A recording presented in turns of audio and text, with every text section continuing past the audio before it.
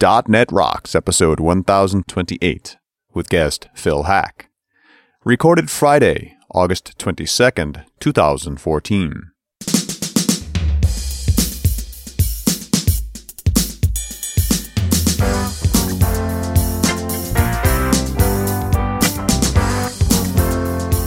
And there it is, and here we are, and that's the way it was.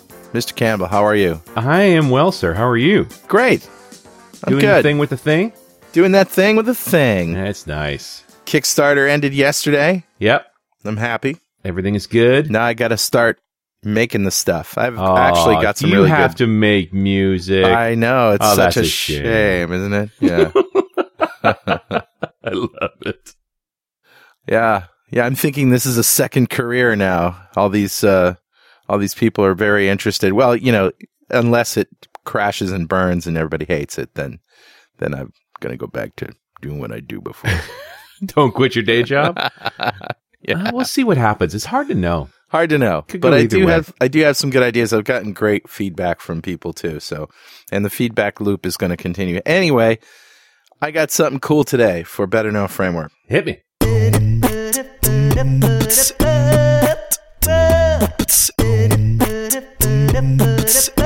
All right, buddy, what do you got? We have talked about this on the show before. I bet. It's Trello.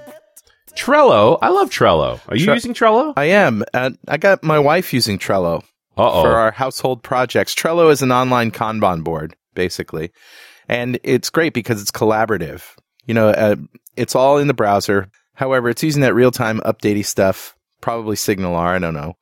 But so that, you know, as people make changes, everybody who's looking at the board can see it immediately.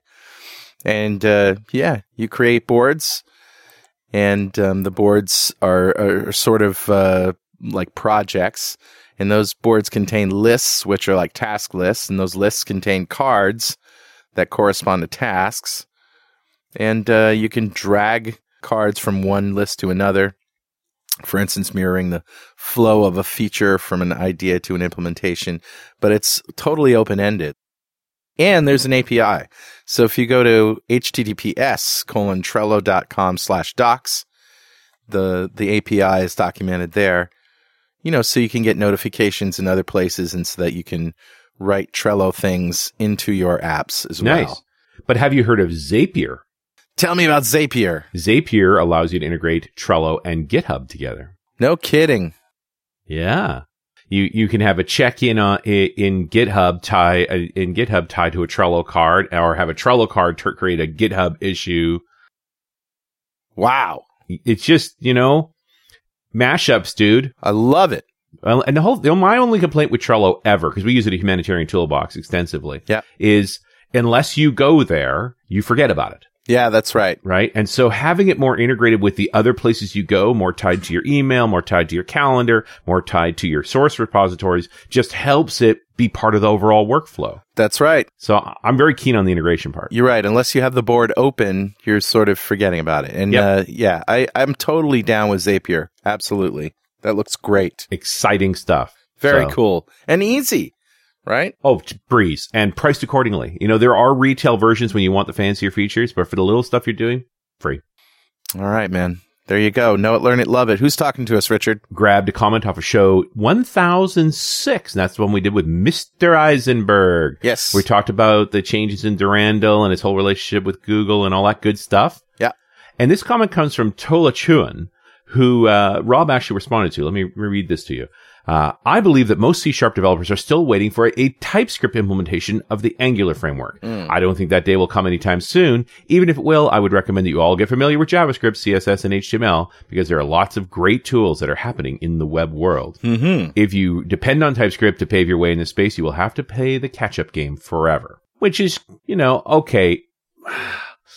TypeScript is about making more reliable JavaScript in my mind. Just, you know, because if you think in a statically typed realm, because you've lived in the C# world, you know, this gives you sort of the best of both. Well, that's what you end up with, but it also helps you when you're developing too, so that you don't have crazy errors based. That's right. Just make it code a little easier to handle. Yeah. Rob responded to Tola. He said, interestingly, a lot of members of the Angular team really like TypeScript. However, the chances of Angular actually being implemented in TypeScript are pretty much zero. But that being said, I've talked with the TypeScript PM about what we were doing with Trace Your and shared some ideas with them about features we'd love to see in the language. We've also had some internal discussions on the Angular team about whether or not we might be able to produce d.ts files for TypeScript. To which Tola responded, "Are you kidding me? A TypeScript definition file for Angular? That would be awesome."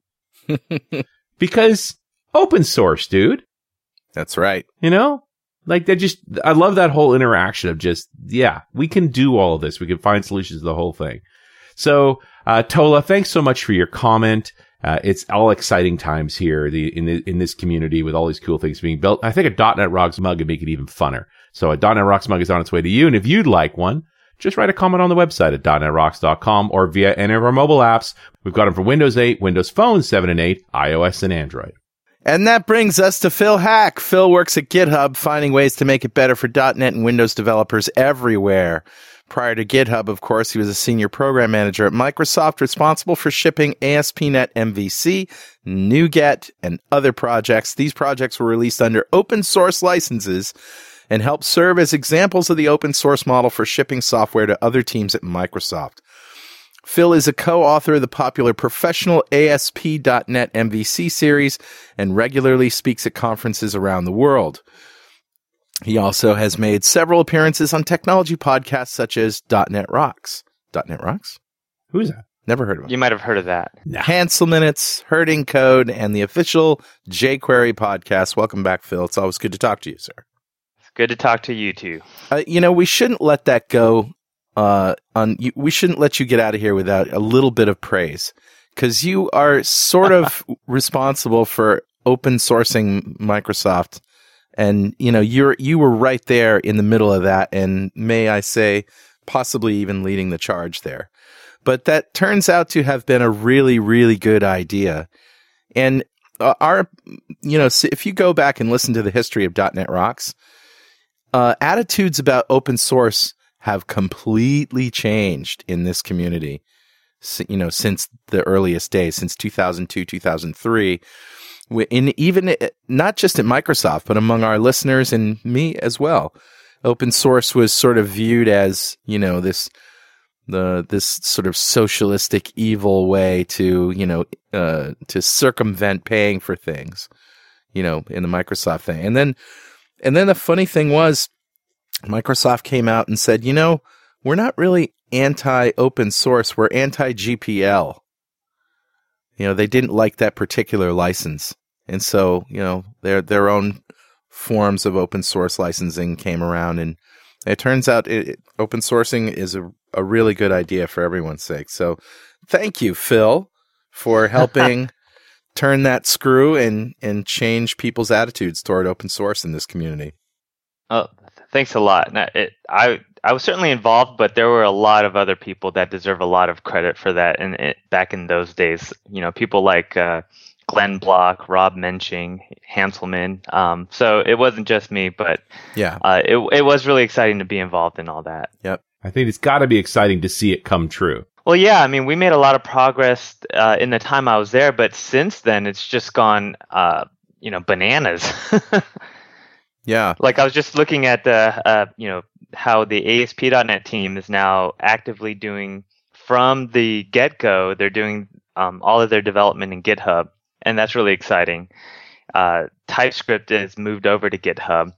So we're seeing a lot of Microsoft development happening in the open with contributions in GitHub. And it's really great to see that change.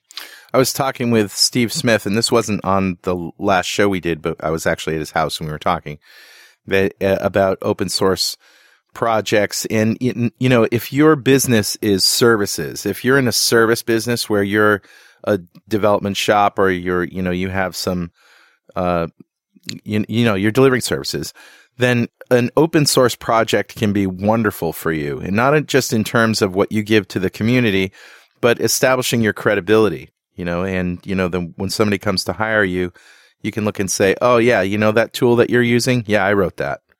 That's mine. That's my project, or that's our project. But if you're in the software business and you're, trying to sell the software that you're open sourcing, a little bit different. You know, you have to really think about licensing and what it is that you're going to open source versus what it is that you're going to charge for. And, you know, that Microsoft is in both camps, aren't they? They're in the services business and they're also in the software business. So I imagine that trying to dance that dance has always been a challenge. Yeah, it's a difficult balance. I think for the most part, though, when you look at most businesses that use software is a means to some other end or goal that they're trying to do. And a lot of the actual software they use and write isn't anything that they make their money off of, right? It's not their core business. So getting those things, using open source components for that makes a lot of sense because, you have this whole profession of software developers where we're all contributing to these various libraries, and any improvement that any of us make, even, when you're working with a competitor, if you both make improvements to a common library that you share with everybody, then everybody benefits. Yeah. So, what is Microsoft getting from being open source? Because they're still making the same products they were over making. How is this changing things? Well, I think a big change is that a lot of their business model is moving towards hosted services like Azure. Just recently, Scott Guthrie blogged about document databases of being available. I mean, the Azure team is making all kinds of amazing components for developers to use. They just added a search index service, and you can imagine that when they're hosting that thing, it's a lot easier for them to rely on open source components because they're not. The software what they're selling is the service, the access, the thing that's really hard for you to do on your own. And the software, they benefit from not having to rewrite all this software, and they benefit from the rich ecosystems that abound around this software. And they benefit from developers using software that's known and good instead of writing their own. Absolutely. Yeah, and not only that, but there's also the sort of the PR aspect, the community aspect. When we were working on ASP.NET MVC 3, at the time we had our own Microsoft Ajax library, which many people know by its former codename Atlas. And we got to the point where we're like, well, jQuery has won for the most part in this space, and jQuery is beloved. It's on something like 70 to 90% of all websites now. And there was that point where we're like, well, it makes no sense for us to continue to build our own library when everyone's using jQuery, all the component authors are building on top of jQuery, and if we adopt jQuery, then all of our customers get all the benefits of the jQuery ecosystem, and we get a little goodwill because people love jQuery. So in that way, it was a kind of a no-brainer. Yeah. And that's the thing is if you are a services business, it makes complete sense to do. You're crazy if you're not doing open source, because for all of those reasons, and and the community reason isn't just a little benefit, to use jQuery. It's the difference between people using your stuff and not using your stuff. Oh yeah. In many respects, yes. And the jQuery license is MIT, which is basically all you need is attribution. Like it's a minimal set of restrictions. Yeah. It's what's called a permissive license. So jQuery is actually dual license, so you can choose GPL or MIT. And I'll give you one guess which one Microsoft chose. I'm thinking MIT. Yeah. Although there's a bunch of different GPL licenses. Like Phil, obviously one of the reasons we're doing this is you and I were just involved in a Microsoft Virtual Academy video series on open source. And Cliff Allen sort of stole that show. And he's a lawyer, involved with open source licenses. And he talked about Microsoft actually using an LGPL license as part of project as part of Studio. I can't remember the exact module that it was used for, but it's like, just because it's GPL doesn't mean it's automatically dead. Oh, I can tell you. Well, so here's the funny thing, right? So as you guys know and probably have heard, Microsoft is adopting Git in a big way. They've integrated into TFS and into Visual Studio. Well, Git is GPL licensed. So the question is, well, how are they doing this, right? Like, I thought Microsoft hates GPL. And I wouldn't say they hate GPL. I think they're just fearful of it, right? Like, if you include a GPL licensed, if you bind to a GPL licensed code, then it sort of makes the whole thing have to be open source. However, what they've done is that they are taking a dependency on something called libgit2. And libgit2 sharp. So libgit2 is a C library that effectively re-implements the features of Git in an limited LGPL license. And the way LGPL works is you're allowed to bind to that library without making your own code open source. But if you make any changes to the library itself, then you have to, make those patches available. And so it's kind of a neat license. So they're depending on libgit2, and if you need to do things that libgit2 doesn't yet support, in Visual Studio it just says, "Oh, go and click here to go find git.exe." Right. But now you draw an interesting line. The original GPL licenses was not only if you use my software, if you make any changes to my software, you have to contribute it back. But if you include my software in your software is automatically open source too. It's like it's viral. Well, so to be clear, like GPL v2 and even v3, it was if you distribute your software, you have to make those changes available. Like, you didn't have to go through the whole process of contributing back, but anyone who asked for the source code should be able to get it. It's a subtle distinction, but effectively, yeah, there was a sense of virality, if you will, that you had to make your code open if you distribute it. But then, if you were hosting a service, that wasn't considered distribution of the software, right? You weren't distributing the code. So then you didn't have to release it, which is what led to sort of like the TiVo clauses in the AFFERO, or AFFERO, probably not pronouncing it right. But there's AGPL, and that one is a little more strict about if you're changing the code in any way, you have to make your code changes available, even if you're not distributing the software. If you're like hosting a service that uses the software, you have to do that. Right.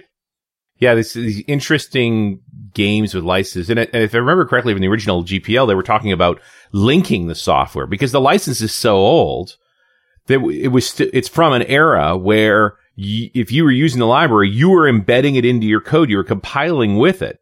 They didn't take into account things like external API calls or even the relationship with JavaScript, where it's not really linked. Like, where's the linking step there?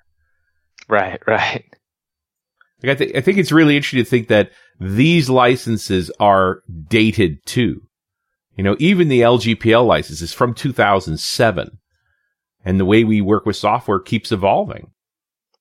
Yeah. Like you kind of wonder, like, what does it mean to make a web request to a piece of software? Am I linking with it? Is that actually linked? In quotes? And if it's not linked, then what if I'm not making an HTTP call? What if it's a named piped call? And if that's okay, then how about we just, make a reference in memory? And then what is linking anymore anyway? It's a slippery slope. Or process.start, right? Like if you're shelling to it. Yeah, no, this is why lawyers are well paid and kept very busy. There'll never be an end of work to what they do. Well, and the problem is you need someone technical enough to understand the difference. Right? Yeah, absolutely. And then hopefully connected enough with the industry to recognize, where a license would be poison. Like, hey, if making an external HTTP call to a service effectively means I have to obey their license, bye-bye service. Yeah, exactly. This is why it's sometimes scary when you see certain politicians talking about things like net neutrality or patent law as it refers to software. Yeah. And the first words out of their mouth makes you abundantly clear that they have no idea what they're talking about, but they're the ones who are going to legislate on this. That's right. I'm not a technical person. Then you should stop talking. Yep. Or you should listen to the technical people that you work with. And guys, this is a good time to talk about Coder Camps. Coder Camps is changing the way people learn .NET and JavaScript. If you've been learning .NET on your own, these guys can get you the skills that you need to get hired in just 9 weeks. They've been around for over a year now, and the results are amazing. Everyone who's graduated has been hired within 90 days, and now they've made it even better by letting students attend camp online. Check them out at codercamps.com. Phil, are people making up their own licenses when the current array of licenses that are available out there just don't fit? And are there more than, how many are there actually? There's a huge number of licenses. And in fact, in my opinion, I think that's a bit of a problem, right? Because there's a sense of how do you mix and match software with different licenses? Right. And so there's this concept of compatibility, and it's really hard to know that if people are making up their own licenses. And so there's a group that was formed called the OSI, or Open Source Initiative, and they basically came and said, look, we're going to certify a certain set of licenses and say, hey, these licenses are open source by a definition called the open source definition. And so, there's certain things in that definition, like the license cannot restrict people. Like you can't say, oh, if you're from the state of Ohio, you're not allowed to use the software. That would not be an open source license. Nothing against Ohio. Yeah, I was just thinking. Yeah.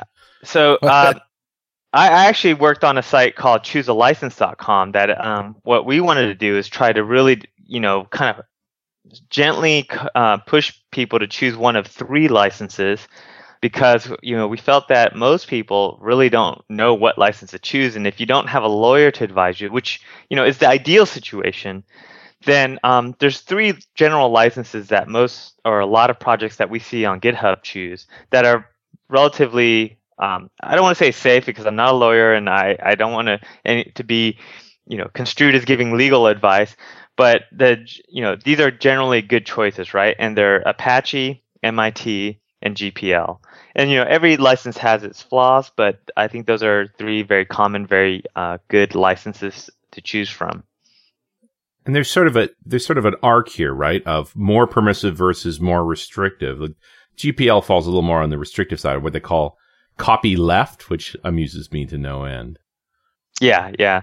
It's it's restrictive, but it's also very what they would say freedom oriented, right? Like it means that that any changes to your code that anyone does, you're going to be able to, those are going to be contributed back. There's right. something. There is something kind of cool about that as well. But then the challenge is if you're trying to use it in a, let's say, a distributed product, then, that you want to keep proprietary, then it's not as permissive as like MIT, which allows you to pretty much do whatever you want. And the biggest thing when it comes to licensing is once you set it and you get contributions, it's really hard to change it. Yeah, you can change it. You can always change it if you're the copyright holder. So if you tell everyone who commits to give you to sign the copyright to it, you can change it, but you can't change it retroactively. Right. So like at the point that you change it, anyone who has a copy of the code, can continue to fork that version under the old license, but all new changes would be under the new license. But it has happened that projects have changed their license. It's just if you don't have copyright assignment, then you need the permission of everyone who's ever contributed anything to your project, and that can be really tricky to track down. Or you strip their code out of the system. Yes, that's certainly the other option. So, and we bring up 2 sort of key points. Then there's the open source license itself, what people can do with your code, and then there's the contributors licensing agreement. Right. And a lot of projects don't have CLAs, so then there's sort of this implicit CLA of, by U.S. copyright law, if you create a work, you're the owner of that work. Right. So people who contribute patches to an open source project actually own those patches unless, they've explicitly or, unless they somehow assigned it over. And sometimes it can be as simple as, in an email saying, yeah, you can have this. So do you use CLA Hub? I personally don't, but I've heard of it. Well, it's supposed to be like the contributor license agreement for GitHub. Yeah, it integrates nicely into GitHub so that people who have projects hosted on GitHub can use it. It's not officially associated with us. It's third party. It's a third-party site, yeah. But they use the GitHub API to do it. And just, that's the whole thing is, all right, I should get a contributor's license agreement. Where do I get one? Right. Yeah. So if you want to force people to sign a CLA or contributor license agreement to your project, you can check out CLA Hub. It integrates right into GitHub, and then it's probably one good way to do that. But it's an interesting truth that if you don't have one, everybody who contributes owns the rights to what they contributed. Yeah, that's the default. Mm-hmm. And if you want to make that different, which you can do, you just have to have an agreement. Yeah. And oddly enough, it's pretty hard to get people to sign an agreement after the fact. Well, yeah, sometimes it's hard to just find them in general, right? Sure. Well, Scott Hunter told a story of when Signal R was going to be pulled into the studio. They actually had to get a hold of everybody that ever contributed to Signal R to straighten that out. And they ended up being able to get a hold of everybody. But, that's not a trivial thing to do. Right. Yeah. Like that project was sort of just a side project that they were running kind of for their own benefit, right. Damien and David Fowler. And then it was like, hey, let's make this a real thing and owned by Microsoft. And they had to go through that whole process. I'm astonished that they did it. And we're all better off. Like, it was a great outcome. But boy, talk about daunting. Oh, yeah. Yeah, I imagine. These guys have some fun things to do. And it's just an interesting idea that software can evolve like this. That open source is not a one-way trip. It doesn't only stay out open source. It can be moved around. Yeah. There's a lot of good stuff coming out from Microsoft, and not specifically open source, but somewhat related. Is I was hearing about how I think there's a blog post or a video about how the .NET team and the CLR team are working at distributing the .NET framework as NuGet packages. And this is something that, like we've been talking about for a very long time when, even when I was there, it was when the genesis of this idea kind of came out, but it sounds like they're making really good progress. The idea that you could build your app against whatever version, a specific version of the .NET framework and pull in pieces of the framework using NuGet is really, really exciting to me.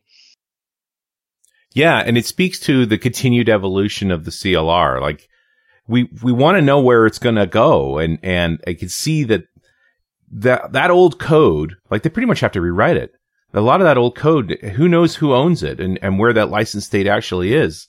It's got to be really challenging to get that to open source. Yeah, so I think initially, like, it doesn't need to be open source to be hosted in NuGet. But I imagine that down the road, that's something that they want to take it to. So we got an email a while ago from Steve Barnett, who provided a link to a YouTube video, almost like a conspiracy theory video, that Microsoft should open source VB6. Remember VB6? Yeah, I've heard of that. Like back in the 90s? It is very conspiracy theory-ish. So it was the most popular language Microsoft ever did ever. They pulled the plug on support, and there's been no response from Microsoft as to whether they're going to bring it back.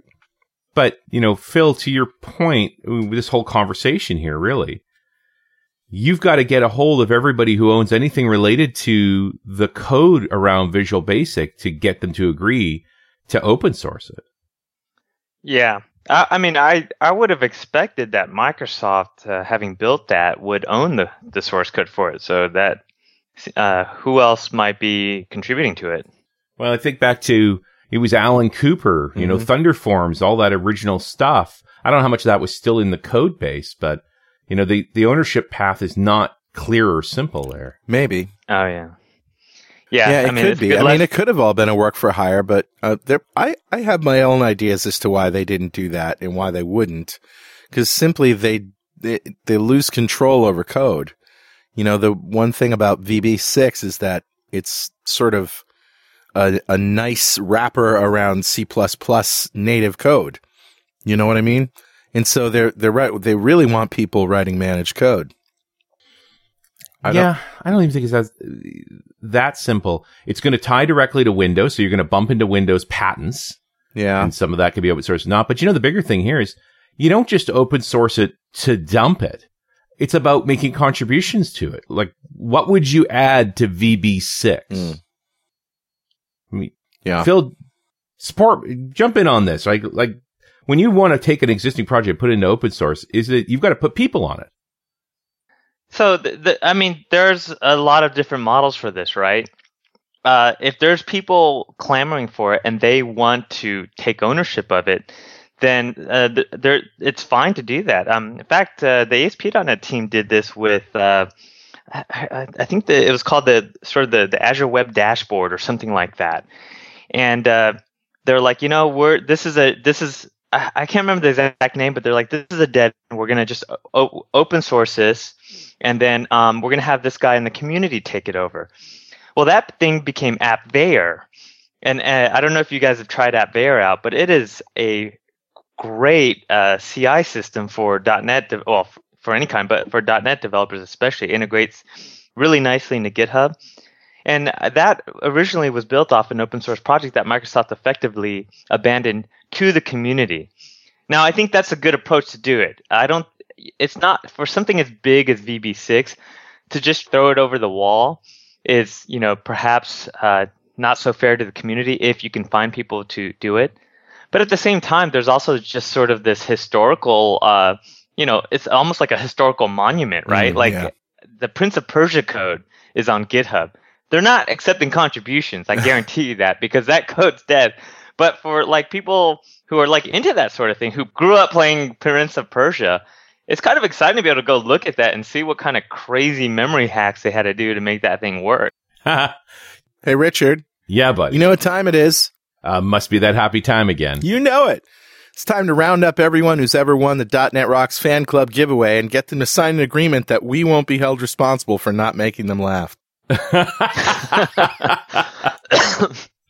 Now there's a contributor's license agreement. Yeah, there's a nightmare waiting to happen. Yeah. The joke you're about to hear may or may not be funny. That's right. And I will not be responsible for your non-laughter. Anyway, it's actually time to give away a D-Experience subscription to one lucky member of the .NET Rocks fan club. But first, let's talk about DevExpress Universal. Become a UI superhero with DevExpress UI controls and libraries, and deliver elegant .NET solutions that address customer needs today and leverage your existing knowledge to build next-generation touch-enabled solutions for tomorrow. Whether it's an Office-inspired application or a data-centric analytics dashboard, DevExpress Universal ships with everything you'll need to build your best without limits or compromise. Learn more and download your free 30-day trial at devexpress.com/superhero. All right, buddy. Who's our winner? Today's winner, Richard, is Steve Colshaw. Congratulations, Steve. Woohoo! And Steve just won the D-Experience subscription, a big box of awesome from Developer Express. Hey, if you don't know what we're doing here, go to .NETRocks.com, click on the big Get Free Stuff button, answer a few questions, and join the .NET Rocks fan club. We have thousands of members all over the world. In every show, we give away great stuff from our sponsors. And every December, we give away $5,000 worth of good technology, handpicked by one lucky member of the .NET Rocks fan club, picked at random. Phil, if you had $5,000 to spend on technology today, what would you buy? Oh, such a good question. I'd probably get an Xbox One. There's $400, $500 if you get it with the Kinect. Oh yeah, absolutely. Let's see, what do I got left? And then an iPad Air. Right. I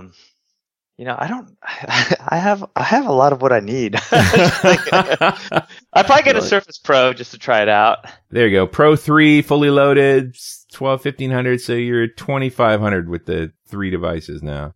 Yeah, some IoT devices, maybe? You're halfway.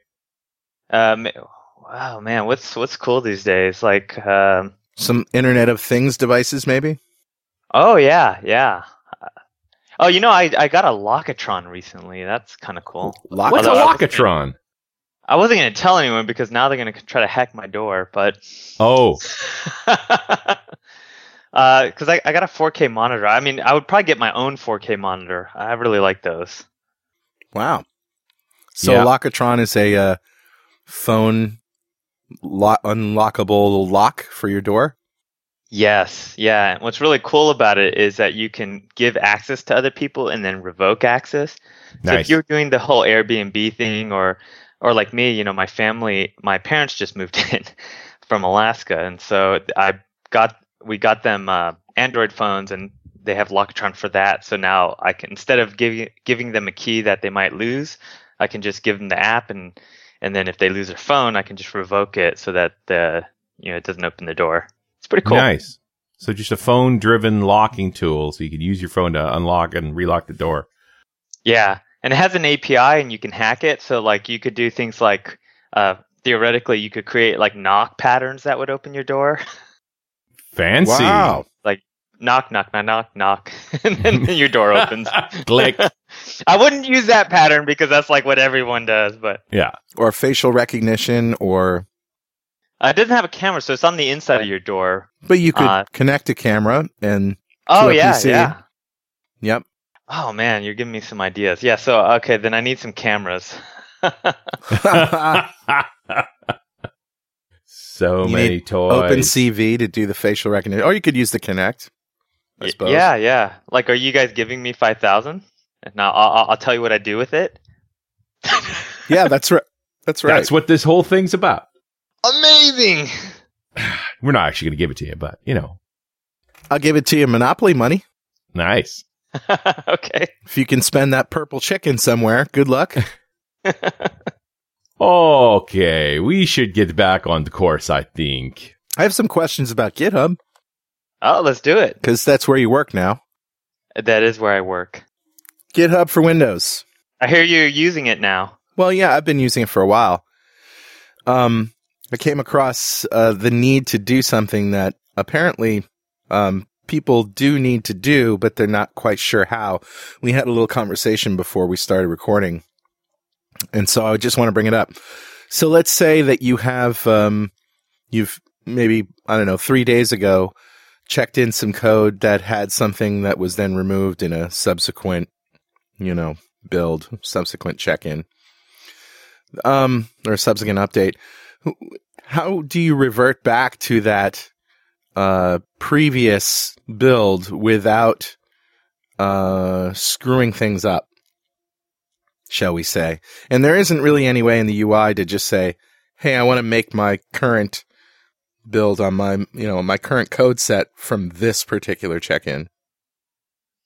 Yeah, so there's currently no UI to do that. If there's a specific commit and you want to revert the change made in that commit, you can select it and click the revert commit. And what that will do is create a new commit that basically makes all the reverse changes of that one commit. But if you're trying to roll all the way back to that point, we don't have that feature in the UI. There's reasons why. Yeah, there's reasons why, right? Like, you potentially lose all the work past that. So what we'd really want to do is create a branch from that commit. And it's really easy to do that in the command line. One thing I will say, kind of a meta level, is anytime you run into little things like this that you're trying to do and it causes you friction, feel free to email support@github.com. And you can even CC me, just say, hey, Phil told me to email you. And that really helps us get a sense of what is it that people were actually trying to do. Right. When they ran into this friction, because the more we understand about that, the better we can plan how we're going to address it. Because sometimes what people don't want to revert back to that commit. What they really want to do was see what the code was like at that point, or things like that. Have you ever used Git bisect? No, I do not bisect. So I love talking about this because this is one of those things that eventually I want to make a lot easier, especially for .NET developers to do. But Git bisect is one of the most powerful tools for something similar to your situation, where let's say a bug was introduced at some point in the since the last release, and the last release worked, but the current release doesn't, and you're like, well, where was this bug introduced? Right. And so a good way to do that would be to do a binary search, right? So you might check out the middle commit in between, and then see, is the bug here? Yes or no? And if it is, then you know that the bug was introduced earlier. So then you pick the middle commit between the last known good and where you currently are, and you keep cutting in half until you find the bug. And binary search shouldn't take too long. Sure. Well, Git bisect is a means of doing that in an automated fashion. Nice. With Git. So you tell it you run the command, you tell it which one is a good commit, which one is a bad commit, and then it starts going through the process of checking out the commit in the middle, and then you tell it, was this commit good or bad? So you run your test, you try it out, whatever, and so on. What's really cool is you can actually pass it a shell script that it'll run on each commit, and then it could just, the shell script should just tell it yes or no. And then you can just automatically go, run that script through the bisect, and it'll just go, that's actually what it sounds like. And then it finds the commit that it'll say, oh, in this commit, stuff got broken. That's what web apps are missing, is more sound effects. I agree. Yes. Well, yeah, and desktop apps even. I don't think we have any sound effects in GitHub for Windows. You definitely want an off button for that, though. Yeah. And there's so many places where you can play sad trombone. It's amazing. Richard, do you remember when we were sitting in Barcelona, you and me and Greg Hughes, and we're sitting around, and I had just gotten an iPhone, and I hadn't yet turned off the click when you press a key, So I'm sitting over there, and I'm checking my mail and stuff, and it's going click, click, click, click, click. And Greg just looks at me and says, there's a way to turn that off, don't you?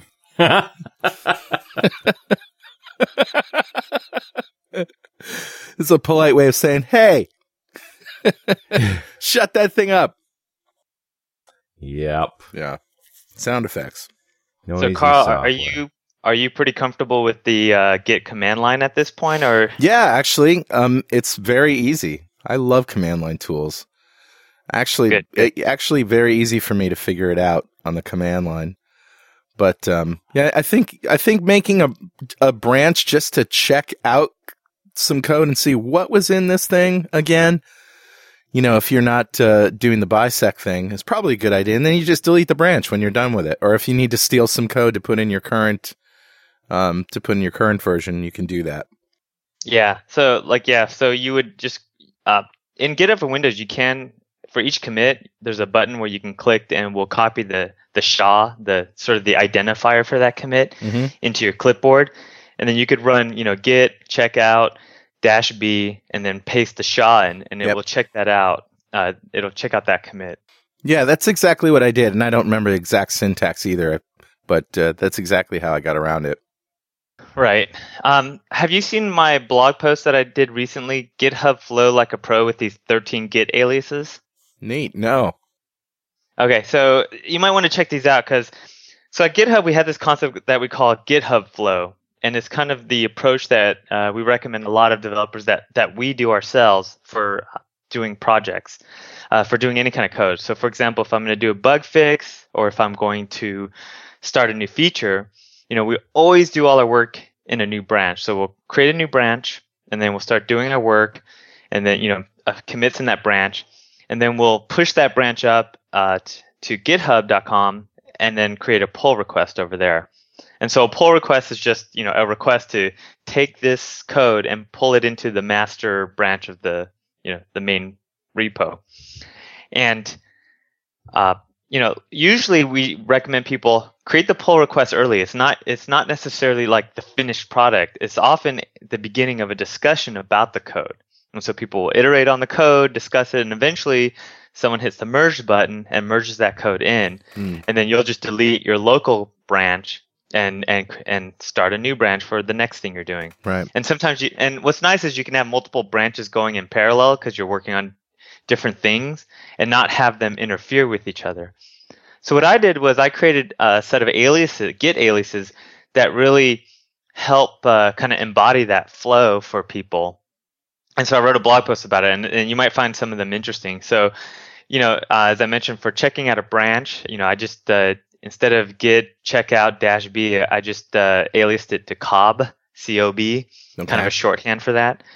But I have one that I call git be done. So that's like if you're done with that branch, if it's already been merged on github.com, what it will do is it'll go check out master, pull all the latest, and then delete all your local branches that have already been merged into master. So it's a nice way of cleaning up your workspace. So I have 13 aliases that are useful, so it can help you level up your Git command line foo.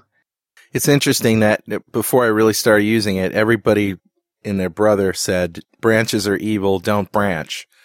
But I think if you think of a branch as a read-only thing, I just want to pull this down to see what was going on here, maybe run it. It's not like I'm going to, branch off and make another fork just for the sake of, working in parallel with somebody else. That's a bad idea. Well, so the reason people have told you in the past that branches are bad was because they were so bad in the previous source control systems. In Visual Source Save, God forbid if you ever use a branch there. I don't think I've ever branched in Source Save back in the day. In CVS and in Subversion, branches are very expensive. They copy the whole thing. They're connected to the server. But in Git, a branch is literally, like if you go and look at the change when you create a new branch, it's literally one line of text in a little file. Right. And what that line of text says is the branch name and the commit that branch is pointing to. It's basically a pointer to a commit. So you could create 100 branches in basically no time at all. And you haven't really done anything other than you've created these pointers. It's not till you start making commits to those branches and things diverge that anything really happens with the branch. And so in Git, and also, the important thing about creating a branch is being able to merge it in. And so that's something that Git is really good at and does excellently. Because I used to, use Subversion. I was a big Subversion fan, but man, branching and merging was so painful. And so I was kind of in that camp of try to limit the number of branches you have as much as you can, because you want to save yourself some headache. But in Git, it's sort of the way to do it is to, create branches for everything. Because what you don't want to do is, I run into this a lot. Like I'm working on, feature A and feature B in parallel because sometimes, I need more info on feature A, and then a bug comes in and I got to start working on that bug fix. Right. And what I don't want is, the code of feature A and B and the bug fix all to be mixed in together in my workspace. Yes. Where I'm like trying to comment things out or whatever. Like I have no idea if like they're not interfering with each other. But if you do things in a branch, it's like you're creating this nice little isolated chamber for just this code fix. It's, a lot like encapsulation, right? Instead of encapsulating code functionality, you're encapsulating your changes. Sure. See, I'm passionate. Yeah, I understand that. Yeah. Well, I also generally speaking, like the way Git handles this because it punishes the brancher. The longer you're out, the harder it's going to be on you. So that you're incented, if branching, to get back to the trunk as soon as possible. Mm-hmm. Yes. Yeah, there is that. Right. As opposed to punishing everybody else. Right. But the branches are sometimes necessary, although there's some new coding styles and stuff coming out. Like I'm watching teams now that are functioning in trunk all the time, very much an integrate first sort of mindset. So the features are in development, but not visible to the user, for a variety of reasons. Lots of them having to do with load testing and things like that. But so it is possible to tackle this from another route. But yeah, I appreciate the way you guys deal with branching because it hurts the right people. Yeah. But even that, I think it's kind of an orthogonal concern. To me, that's more of a deployment issue, right? Because you wouldn't want to put something in and have it feature flagged if it was buggy because you didn't test it enough. Like I would actually branch the code as the development process. I'd create a branch and implement the feature as if it was in trunk and with the feature flag, test it, and then merge it in a trunk, and it could still be feature flagged because you want to be able to, deploy it and then load test it on a lab server, things like that, right? Those are both compatible kind of orthogonal concerns. We actually do quite a bit of, we do some feature flagging ourselves, even with right. GitHub.com, even though we also use branches for all our development. So what's coming up next at GitHub? Anything crazy that you can ruin your career on our show over? Yeah. Well, we recently released GitHub for Windows 2.0. You probably saw that where we changed the UI. But if you use GitHub for Mac, you'll notice that it's also pretty similar. So, without giving away too much, you can see that we're starting to have those applications converge a little more in terms of how they work. Yeah. how they work together. But yeah, we're doing a lot of stuff. We're really just heads down trying to really polish the app for a lot of our customers' general use cases. We've done a pretty good job with, for example, the open source community. But there's a lot of businesses that are struggling with GitHub at times. So we're trying to, make things better for them as well. And yeah, just a lot of polishing and making things work really smoothly, and really focus on solving sort of the biggest problems that customers face when using Git and GitHub. So Phil, is there any last minute thing you want to plug or talk about before we wrap it up? Yeah, in fact, Richard Campbell and I were both involved in a Microsoft Virtual Academy recording that will be coming out soon, where we talk about, it's a session with multiple instructors, and I was one of them. Richard was the host, and we talk a lot about open source, the culture, how to do it, the legal aspects. So it's a really good primer for those who are kind of curious about open source or in it but don't really understand a lot of the different aspects of it, who want to ramp up their learning a little bit about open source. So I haven't seen it yet. I hope it comes out well. But yeah, check it out and let me know. All right, we'll provide a link to that on .netrocks.com. Listen, everybody, thank you very much for listening. Phil, thank you. Oh, you're welcome. Pleasure as always, and we'll see you next time on .NET Rocks.